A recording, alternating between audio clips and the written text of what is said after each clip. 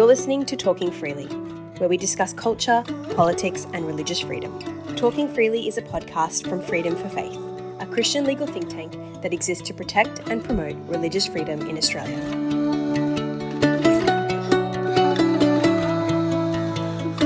Welcome to Talking Freely. My name is Rowan McHugh. My guest today is Dr. Jonathan Cole, who is a scholar, writer, translator, commentator, lecturer, and speaker specialising in political theology, which is the intersection between religion and politics. He is Assistant Director of the Centre for Public and Contextual Theology at Charles Sturt University in Canberra and host of the Political Animals podcast, honest conversations about the political and cultural ideas that shape who we are in the 21st century. Dr. Cole, welcome to Talking Freely. Great to be with you, Rowan. For those that are unfamiliar with the discipline of political theology, can you provide a brief summary of the kinds of issues it deals with and how it relates to average religious Australians today?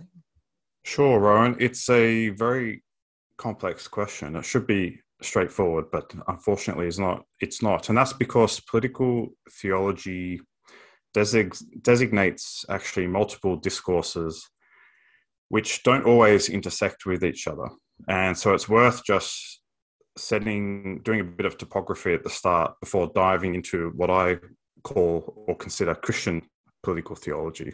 So political theology, the first distinction to really make is between religious political theology and what I characterize as secular political theology, which sounds a bit strange, but this discipline or notion, to the extent that it is a discipline, actually begins in the secular field, and it goes back to a legal theorist by the name of Carl Schmitt in Germany, who was infamously a Nazi sympathizer, and he has a complicated legacy. But he wrote a book called Political Theology in German all the way back in 1922.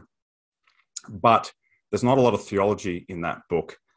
It's really a theory of sovereignty and deals with power, but that spawned an entire literature that continues today. In fact, his reputation has had a bit of a rehabilitation, and he's become very, very popular. And so loads of books have been written about Carl Schmitt's political theology. And the reason I call that secular political theology is that most of the people working on Schmitt are not religious people. Many of them are actually atheists. And some of the most famous atheist European philosophers, for example, contemporary philosophers like the Italian Giorgio Agamben and the enigmatic Slovenian philosopher, use that term loosely, Slavoj Žižek, they've both done a lot of work on Carl Schmitt. So there's this entire literature going on, which is really a 100-year-old conversation about this one book or this one concept that Carl Schmitt introduced in the 1920s.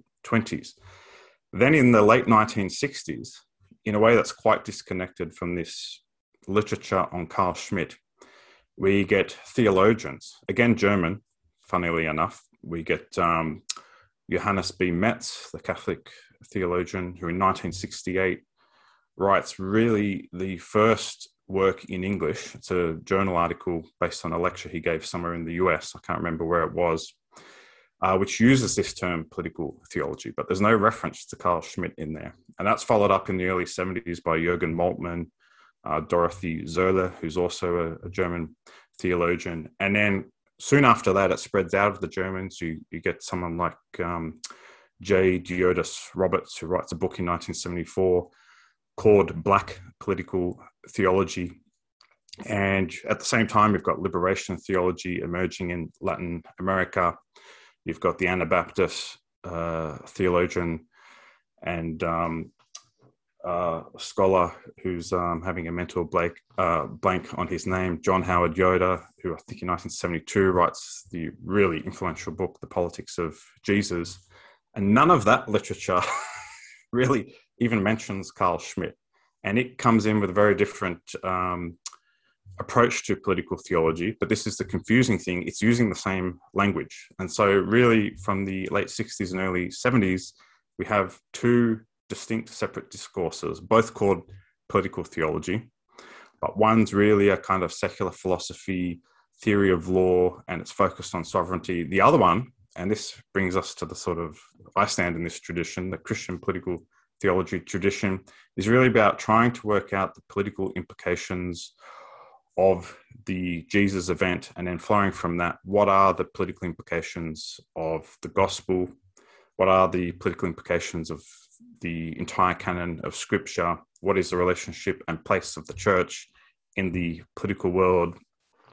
How are Christians, fast forwarding to today, how are they to view the state, to view secular political authority? How are they to interact with the political authorities? How are they to operate as political actors, whether voters and politicians? And it's just worth noting as an aside that the reason why I meant earlier characterized this in the initial distinction as between secular political theology and religious political theology is we have to recognize there is also Islamic political theology, Jewish political theology. So there are all these different discourses. So there's the secular political theology with Schmidt. Then there are different religious political theologies, and they don't always interact with each other. So there's barely a reference in Christian political theology to Islamic political theology or Jewish political theology. And just to muddy the waters further, one of the trends we've had in the last couple of decades is really a proliferation of what I would call denominational political theology. So now every single church has its own political theology. So you can read a book on Pentecostal political theology, Orthodox political theology, evangelical political theology, Baptist political theology, Presbyterian. And then, of course, because there is no consensus within each of these traditions. So really what you have are discrete debates within each denomination. And again, sometimes these internal debates operate in somewhat isolation from the wider field. So to come full circle and actually answer the question, political theology really denotes multiple discourses and or literatures, which are often quite separate and not well integrated, even though there's some conceptual overlap. Personally, the way I think of Christian political theology, which is what I do, and I have to use that qualifier in order to make it clear which part of this kaleidoscope I am situated in. I think it really asks two very simple and related questions, and I think of it a bit like a highway. And there are lanes going in both directions. So it asks, on the one hand, what are the ways in which Christian theology has shaped politics, both actual politics, which I guess is a historical question. In what way has theology shaped the kind of institutions we find, say, in a Western liberal democracy like Australia? In what way does Christian theology shape the political understandings and activities of Christians and churches that actually exist in a particular polity? And then the other lanes of the highway coming the other direction, which is often a question Christians don't ask, in some ways it's just as interesting, is in what ways does our political culture, context, institution, and secular understandings actually shape our theology? So there are these two related questions that go in both directions. What are some of the examples there of the influence that the culture around us confers to the church in this political way that you're aware of or that you've investigated? I should just say that most of the literature is focused on the other direction, which is the way that, what does the Bible tell us about politics today? So this question actually is not asked as much as it should be. And it's one I'm trying to explore, but it's kind of difficult because I'm out on my own a little bit. I think some possibilities for the way that secular political culture shapes Christian politics. Well, I guess the most obvious example, or the most manifest, evident example, to my mind, is that both progressive and conservative secular political philosophies / ideologies repurposed or redressed in Christian garb. So when you look, for example, at the Christian conservative position, say on climate change or on the economy, it often is indistinguishable from conservative atheists, which tells you, which is a good clue that these views might not be shaped specifically by theology. I guess you could always argue that the atheists are somehow influenced by Christian theology, although I think the direction of the influence in 2021, quite frankly, is more likely to be the other way, given the diminished general cultural influence of Christianity. And again, on the progressive side, it's the same thing. So when you look at the progressive view of the economy or tax, or say on migration, again, it looks indistinguishable often from the policy positions that self-professed atheist progressives have. And again, that's a clue, or at least raises the prospect that these views aren't necessarily driven by theology or of a reading of the Bible. Now, that's not to say that in both cases, biblical and or theological rationales can't be found, including compelling ones sometimes, for those policy positions. But my sense is, if you ask the question, where are these Christians getting these political views from? Quite frankly, it's unlikely that they're getting a progressive tax system from a reading of John's Gospel, and it's also unlikely that they're getting a sort of offshore detention policy from Mark's Gospel, because the Bible just doesn't even speak to a lot of these contemporary political proposals. I guess the fundamental issue that Christians need to recognize is that this influence runs both ways. And I think we have a kind of lopsided issue. Paradoxically, I think you'll find this on the left and right, across the divide within contemporary Christian politics. I don't think any side's really in doubt that historically Christianity has had a monumental impact on the shape of Western political history. I think everyone has an intuition, a sound intuition, that our institutions and our polities, even our culture, have to some extent, greater or lesser, been influenced, at least historically, by Christianity. And I think most Christians would acknowledge that that influence is diminishing, and contemporary Western liberal democracies are evolving in ways that move away from Christianity. But we are all political animals, not in the Aristotelian sense, because political animal in Aristotle's politics just means a polis animal, that is, someone that lives in a polis as defined and understood in the Greek context. But what I mean by saying we are political animals is that whatever your theology, we all begin life in a political context. So we don't learn politics like some alien species that has no politics, that looks at this kind of human politics. You and I, Rowan, we learnt politics by living in Australia. That is our political context. And for good or ill, it has shaped our entire understanding of the political world. Now, a lot of that context today is not Christian. So when I say the fundamental point, a kind of starting point, a stable kind of constant in this that Christians have to grapple with, is that we are going to be influenced by our now secular political context and culture, one way or another. I'm not saying whether it's necessarily all good or all bad, and that's not to prescribe what the response needs to be.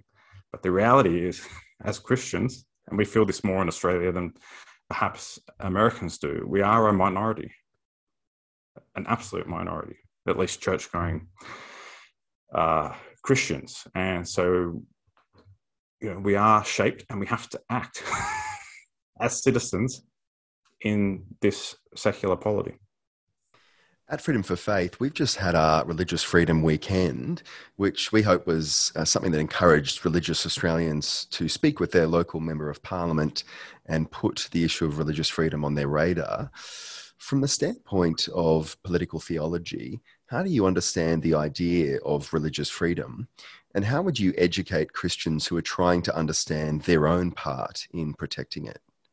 The way I view religious freedom is in a larger context of freedoms, and that comes from an understanding of freedoms as, if you like, a package deal. So I think to be truly free, which you do need in order to flourish, you need a certain degree of freedom. I mean, we know that, what's the opposite of freedom? Slavery. We know that does not lead to human flourishing. And from a Christian point of view, that's kind of really an offense against humans being made in the image of God. God is not a slave.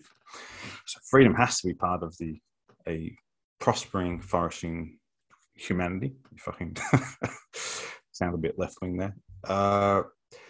So the point that I think our secular society hasn't quite comprehended is you can't pick and choose your freedoms. You can't have economic freedom. You can't have free speech. You can't have freedom of assembly, freedom of conscience, freedom of mobility, and then not let religious people be free to talk publicly about their faith, to start and operate churches, and to live according to their religious faith publicly, because that will then undermine all the other freedoms. Freedoms are only as strong as their collective weight. So that's the first point I would make. And I do find our current cultural climate concerning for the fact that it does not seem to appreciate that religious freedom, whether you are religious or not, is one of the fundamental freedoms as part of this package that are necessary.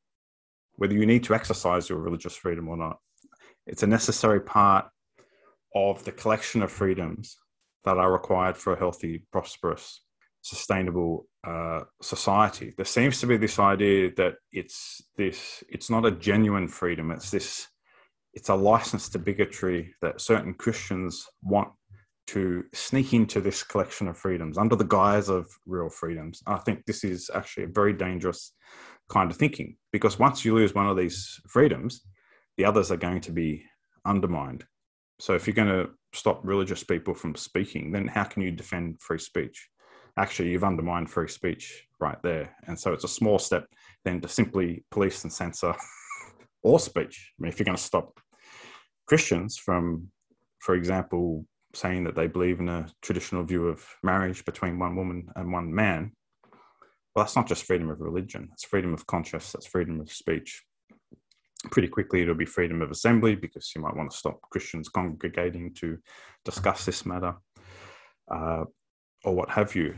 Now, the second thing I would say, and again, I caveat this in a way that will probably undermine everything I say by saying I'm not an expert in this. And so I don't have the kind of expertise in the law, and I would defer to you, Rowan. You would have a lot more expertise than me. I'll just make one layman's observation, if I may, about our current situation. And that it seems to me that at the moment, freedom of religion is under threat at the social level more than the political level. What I mean by that is that there aren't any serious moves, as far as I can see it, to legislate or to introduce a legislative regime that would sort of rule out or criminalize Christian freedom of religion, with the one exception, which could be the pointy edge of the wedge, which is the conversion therapy bill in Victoria and the ACT, although I understand the Victorian one is more egregious than the ACT one. So just set that aside. That's a question about the future and what that signifies about the future. But if we look at the major cases of, if you like, people suffering, Christians, or it seems to be mostly Christians in Australia, but it could be any religious tradition, suffering some kind of adverse, tangible effect on their life as a consequence of usually talking freely about their faith. Israel Folau is the most obvious example here. It seems that the pressure on this kind of speech is coming from the public, not the government. And it's coming from the bottom up. And so really you say something on social media, it's actually your peers that tear you apart. They might be activists, but it's not government institutions. And the corporate sector seems to be way ahead of the government. Now, the problem in a democracy is that the social changes always manifest downstream at the political level, because you only hold elections every 3 years. You have a lot of safe seats. It's not like you clean out the parliament every 3 years, or what Congress is sort of having elections every 2 years. And so what is concerning is that the social attitudes, the broad popular attitudes towards religious freedom, this kind of intersects with my earlier point about this idea that it's not part of the legitimate collection of freedoms. That social attitude has changed. And Christians are increasingly feeling the pressure, but it's a kind of peer pressure. And it is manifesting in corporate decisions, although I suspect the causal effect here is that the employees are putting pressure above. And we've seen some very high-profile cases. This goes more into general cancel culture, where it's the employees, often the young employees, put massive pressure on management to make certain hiring and firing decisions, or certain decisions of association, because they can't suffer to work in a place that doesn't accord with their ideological views 100%. So at the moment, I actually think the bulwark, the last line of defense, is actually our parliaments, because they are the ones that can actually change the law, and they could potentially have the greatest impact on religious freedom.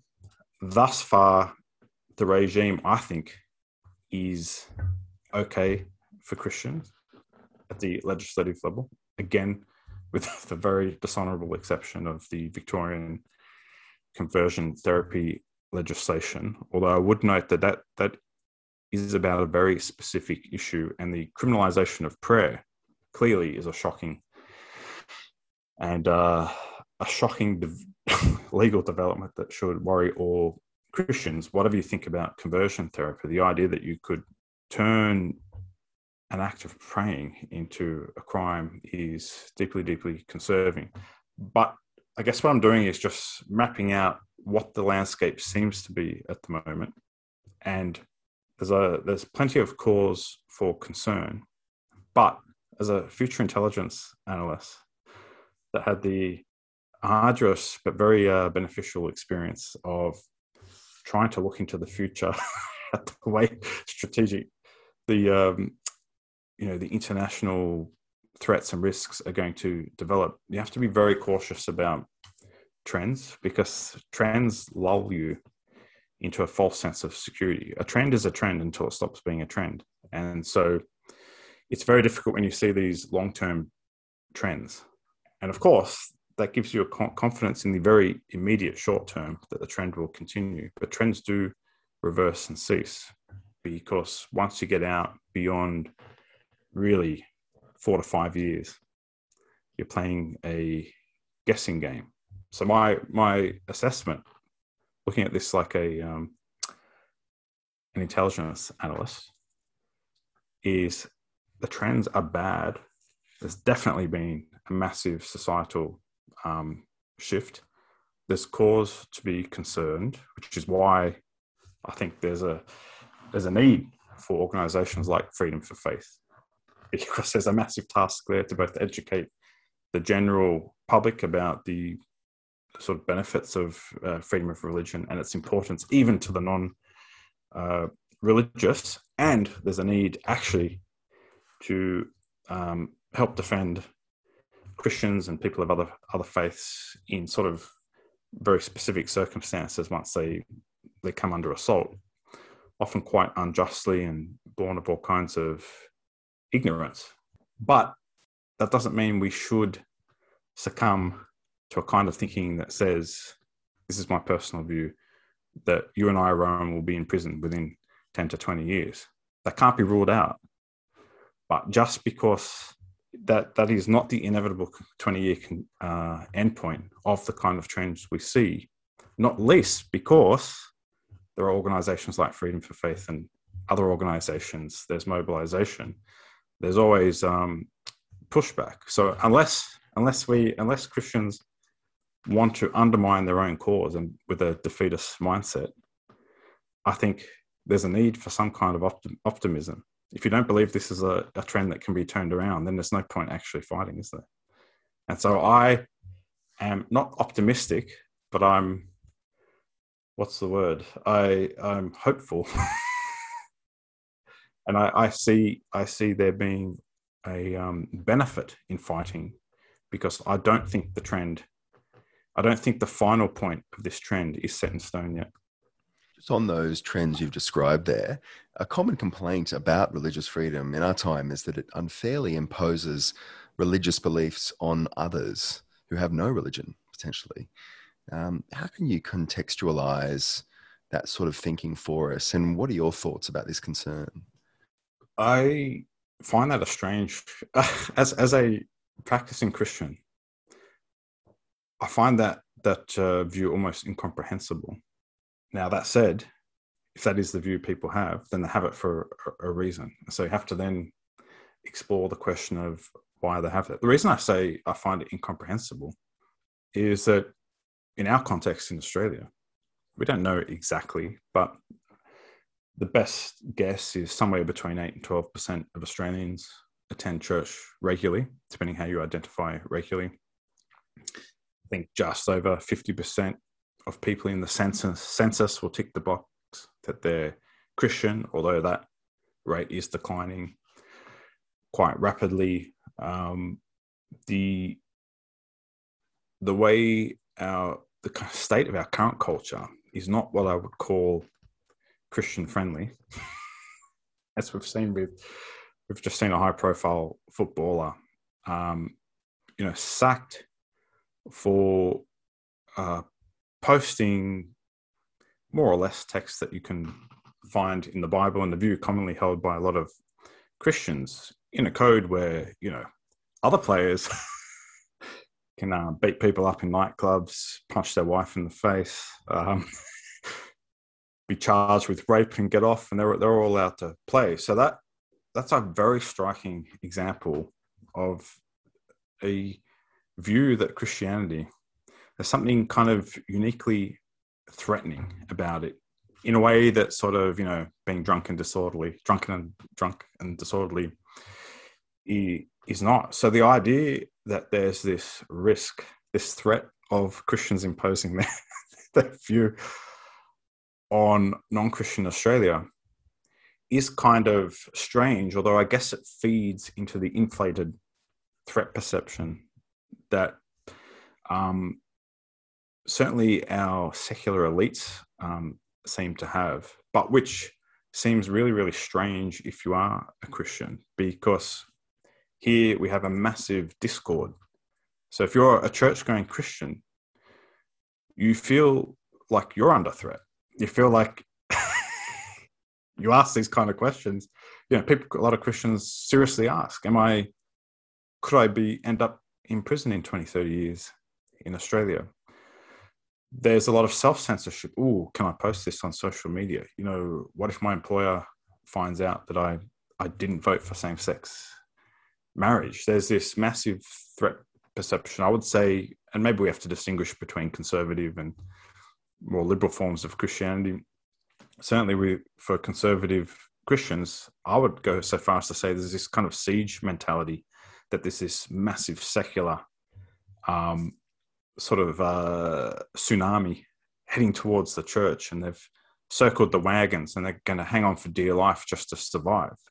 And yet the larger secular society sees this tiny little rump hanging on for survival as some kind of unique threat to the tolerant, plural, lovey-dovey society that it wants to have. Now, they can't both be right.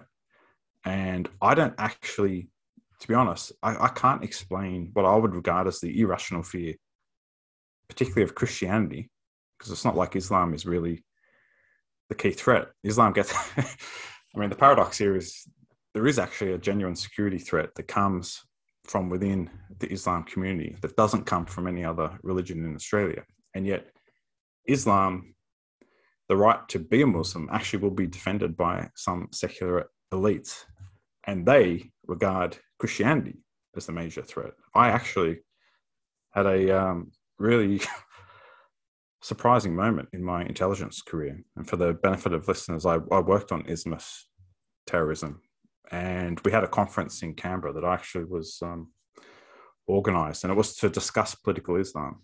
And a relatively senior American intelligence official, as we were having the sort of first evening dinner drinks, get to know you type thing.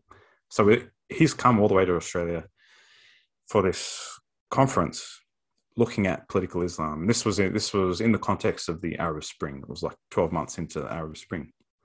And he just said to me in casual conversation, actually, I'm not what I'm really worried about are Christians, Christian fundamentalists. That's the real threat, not political Islam.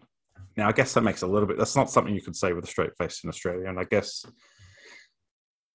in America, the threat picture is more complicated, but I found that an astonishing thing to say for someone who is working in American intelligence on Islamist terrorism. And we're at a conference on political Islam, and this guy's worried about Christianity.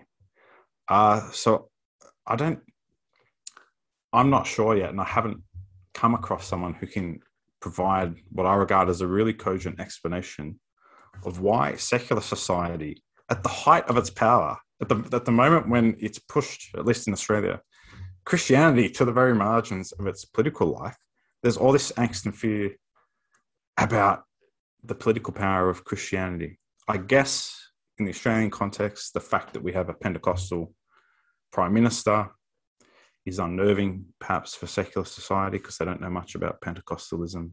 They think it has strange and weird beliefs. But beyond that, it's kind of perplexing.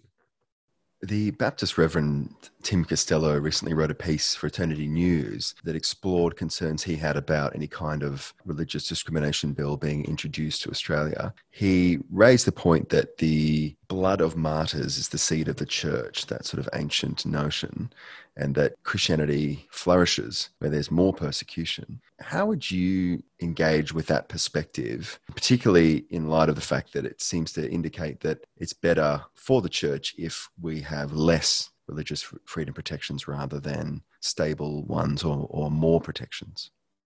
There is certainly a view. I can't say how prevalent it is, but you find it in most of the major traditions, perhaps more Protestantism than Catholicism and Orthodoxy, which really thinks it was a mistake for the church to get in bed with political power, or the way it got in bed with political power was a mistake. And I've met people, or I know people, who actually think it's a good thing that Christianity is declining in Australia, because it'll get rid of all the pretenders. And you know what? If 1% of Australians are genuine Christians, then better to make that transparent in their view. They don't want all the sort of once every, I don't know how long they do the census, but let's call them census Christians who tick the box for Christianity and nothing else. And there are some who think that persecution, genuine persecution, not just losing jobs, but something stronger and more harmful than that, would actually be a healthy thing for the church, because again, it would sort the men from the boys and the women from the girls. And of course, there's a historical tradition of martyrdom that they can point to, and that they can build this kind of political theology. And I would call it a political theology, because there's a kind of view of the relationship between the church and state in contemporary Western liberal democracies. And there is, to be fair, some scholarship by the likes of sociologists of religion like Rodney Stark that do suggest that where Christianity or religions in general, when there is persecution, it can be good for the bottom line of the church, in terms of it does mean you end up with a core of very convicted, strong believers. He points to the Soviet Union and the former Soviet republics.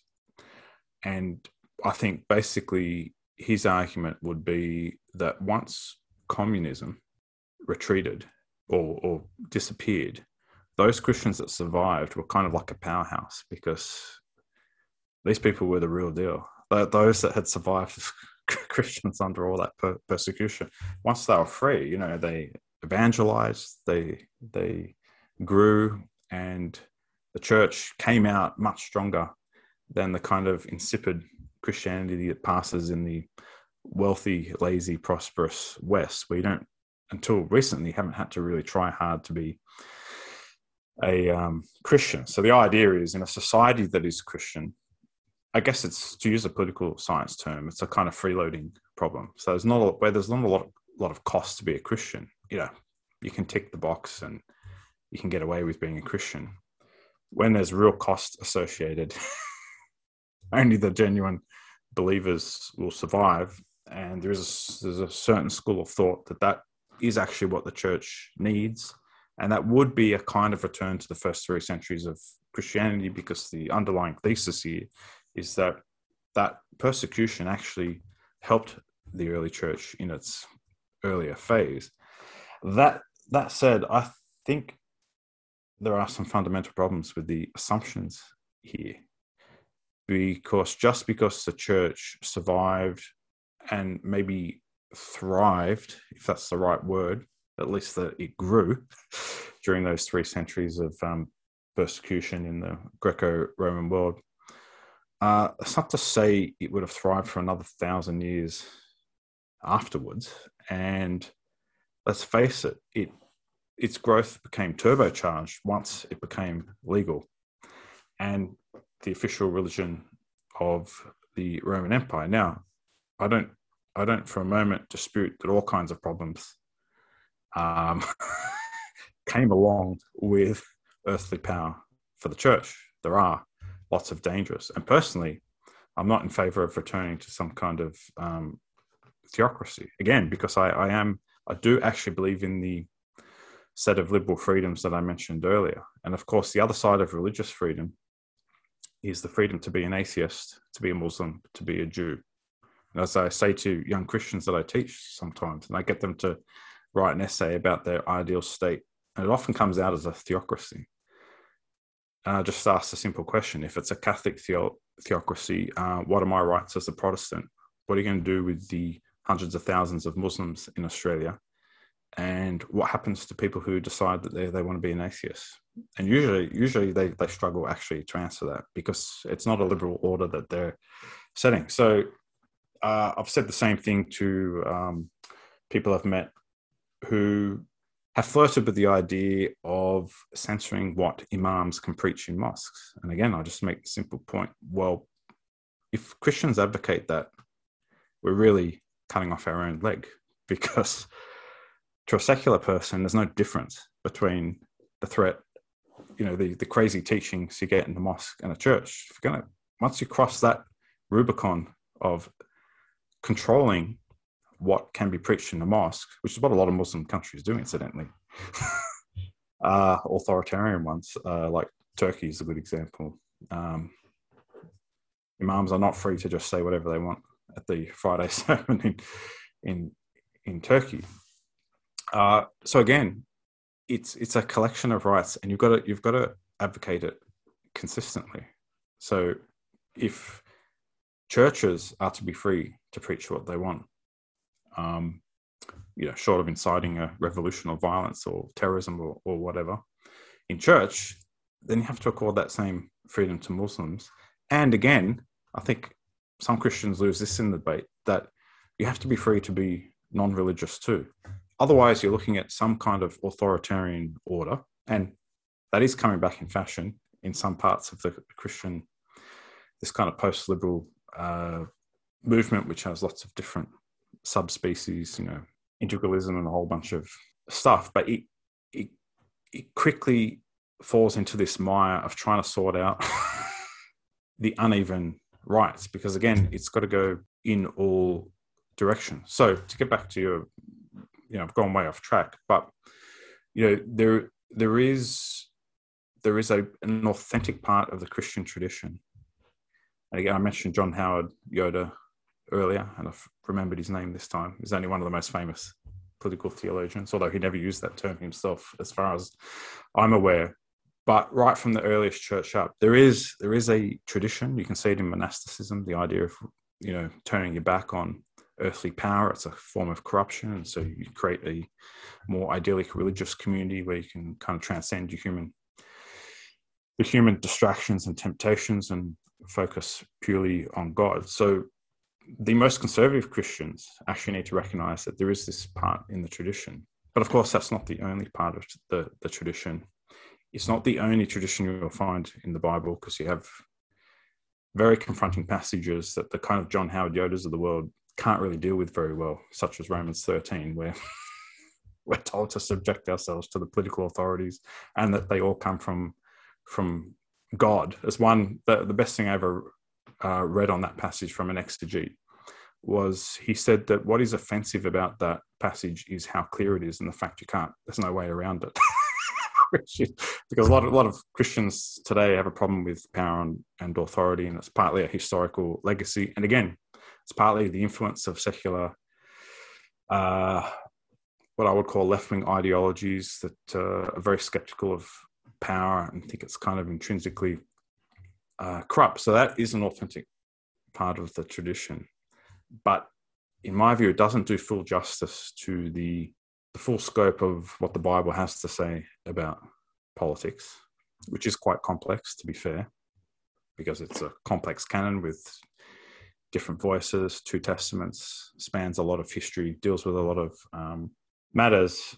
And I think it fails to transparently deal with the full consequences of what they're arguing. So just to harp on John Howard Yoder again, he has this concept of what he calls revolutionary subordination. So Christians are basically to shun power, but they're to be subject to it. So this is how he kind of squares the Romans 13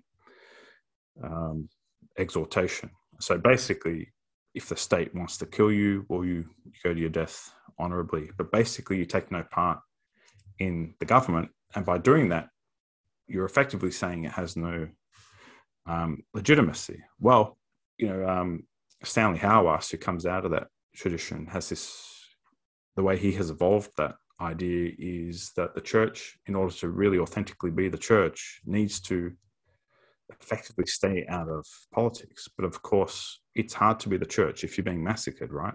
So I think what they fail to understand is that underpinning all of this nice, if you like, martyrdom tradition is actually the underlying freedoms provided in the Western liberal polity. That is, they have the luxury of writing that view, because at the end of the day, if you practice revolutionary subordination in Australia, it's pretty low cost. If you're a Christian in Iran, do you wake up every morning praying for martyrdom? Or do you pray that God's going to transform the country, that you're going to get some freedoms and that your church can grow? So the perspective looks very different. Anyway, I'm just starting to waffle on, so you better bring me back on course now. Given that your PhD was on Middle Eastern studies, what should Australians know about the uniqueness of religious freedom in the West? And what are your thoughts about migrants who have come here to escape persecution to discover a culture wavering in its support of these rights? It's a very interesting question. There's definitely a massive difference in the view of religious freedom in most Muslim majority countries and Western countries. So in some Muslim majority countries, if you leave Islam, it can happen at great cost. Pakistan's a good example, where I think apostasy is a crime that carries the death penalty, and people have been charged. I don't think the Pakistani state has actually executed one of those death sentences, but people have taken a few of them into their own hands. The sad truth is that in some very conservative Muslim communities overseas, you're at real threat from being killed by your own family if you convert to Christianity, for example. And of course, there are all kinds of legal restrictions on, say, building churches, repairing churches, ringing the church bells in some cases. So religious freedom, some of the most conservative Muslim majority countries, Iran's a good example, have a very poor record, or have some of the poorest records globally when it comes to religious freedom. The worst offenders aren't all Muslim countries, of course. You've got, North Korea is not a fun place to be a Christian. China is not a great place to be any religion. Falun Gong, I'm not sure if that would technically be classified as a religion. But again, there are all kinds of challenges and pressures in being a Christian in that kind of authoritarian state. And so there's a kind of irony here, because when Muslims migrate from countries and communities that have the least religious freedom, they get to enjoy some of the greatest religious freedom in their new country. Now, as someone who actually supports religious freedom, I don't actually have a problem with that, purely for the fact that it's not really religious freedom if it's just for Christianity. That's Christian freedom, not religious freedom.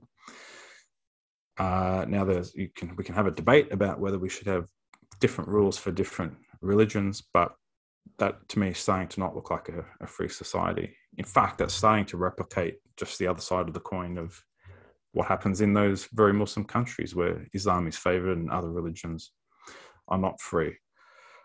Now, that's not to say that doesn't come with costs, but then freedoms come with the cost, right? It doesn't matter what kind of freedom it is. People are free to misuse it. That's one of the fundamental facts of freedom. The alternative is some form of coercion where we control what you can do, what you can say for your own benefit.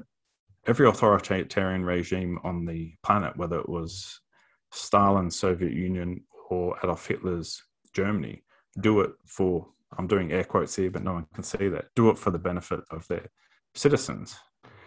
They all think they are the savior of the nation, and they're on the righteous side. Jihadists think this. Jihadists don't think of themselves as nihilistic, vicious killers.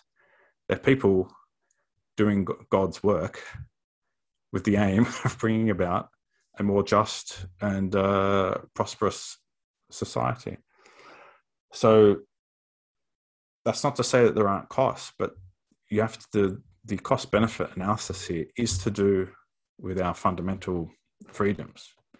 I guess you could have a debate about Muslim migration, although that ship, in my opinion, sailed long ago. Muslims are a part of the Australian community, irrespective of what you think about that.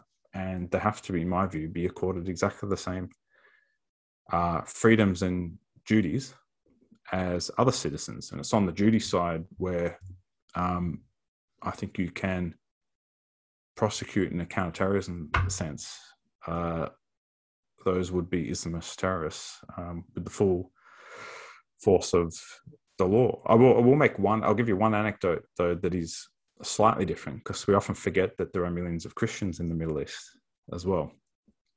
And a lot of our migrants in Australia actually are Arab Christians from Lebanon, Iraq, Egypt, and so forth. And I had occasion, I was at a sort of conference type situation, and I think it was the Syrian Orthodox Archbishop of Sydney, whose name escapes me. I don't know if he's still the Archbishop there, but we were talking, again, this was at the height of the Syrian conflict. And so he'd migrated from Syria. And I think he was asked by a Christian church leader, maybe an Anglican or Catholic or something like that, about how the situation compared in Australia and living under Bashar al-Assad's Syria. And the answer was quite astounding, because he said, oh, look, we had far more religious freedom in Syria, because as you may know, Rowan, in the Orthodox Church, there are certain religious festivals that entail the whole congregation getting out of the church and walking around the streets. He said, in Australia, it's impossible to get a permit. It's like everything's so regulated. It's really hard for us to actually do the full sort of liturgical rites of our tradition. in Syria, it's no problem. We're fully allowed to do all that. Now, of course, they wouldn't be allowed to do that if the jihadists won that conflict. But it is an interesting perspective. Now, of course, this is a complex question here, because that's not exactly religious persecution. That's just a regulatory state. And we all know, whether you're trying to start a business or you want to do a procession through the streets of Western Sydney, or you want to start a new church or whatever, there are plenty of regulations to go through.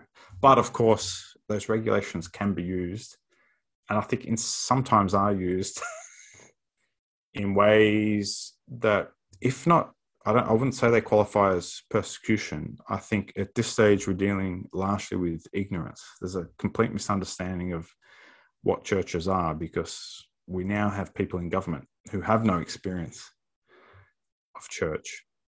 And perhaps to partly answer my earlier perplexity about why this fear is growing, I guess ignorance is always susceptible to leading to fear, because we fear what we don't know. This happens on the reverse as well, just to bring Islam back in. So if you don't know a lot about Islam, you don't know Muslims, you've never been to a Muslim majority country, well, then your perception of Islam is going to be shaped by the kind of stories you read on the news, which are usually going to be some guy blows himself up and kills a bunch of people, or plows a vehicle into a crowd of civilians in Paris or Vienna. So you're then going to be pretty fearful of Muslims. But the actual percentage of Muslims, at least in Western, a place like Australia, who are a threat, is proportionally very, very small. I've traveled all around the Muslim world, from Afghanistan to Turkey. And, once you interact with a large section of Muslims, you just realize they're normal people, and there's great variety, which is not to say there isn't a threat. Clearly, there is. The point is, we can end up fearing what we don't know. We might end it there, Dr. Cole. Your podcast is called Political Animals and is available on people's favorite podcast app. Dr. Cole, thank you very much indeed for being with me today on Talking Freely. Thanks for the opportunity, Rowan. I really enjoyed it.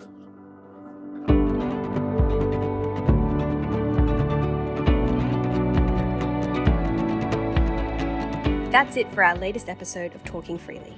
If you'd like to get in contact with us, you can do so through our website, www.freedomforfaith.org.au. Freedom for Faith exists through the generous donations of individuals and organisations across Australia. If you'd like to financially partner with us, you can do so through our website.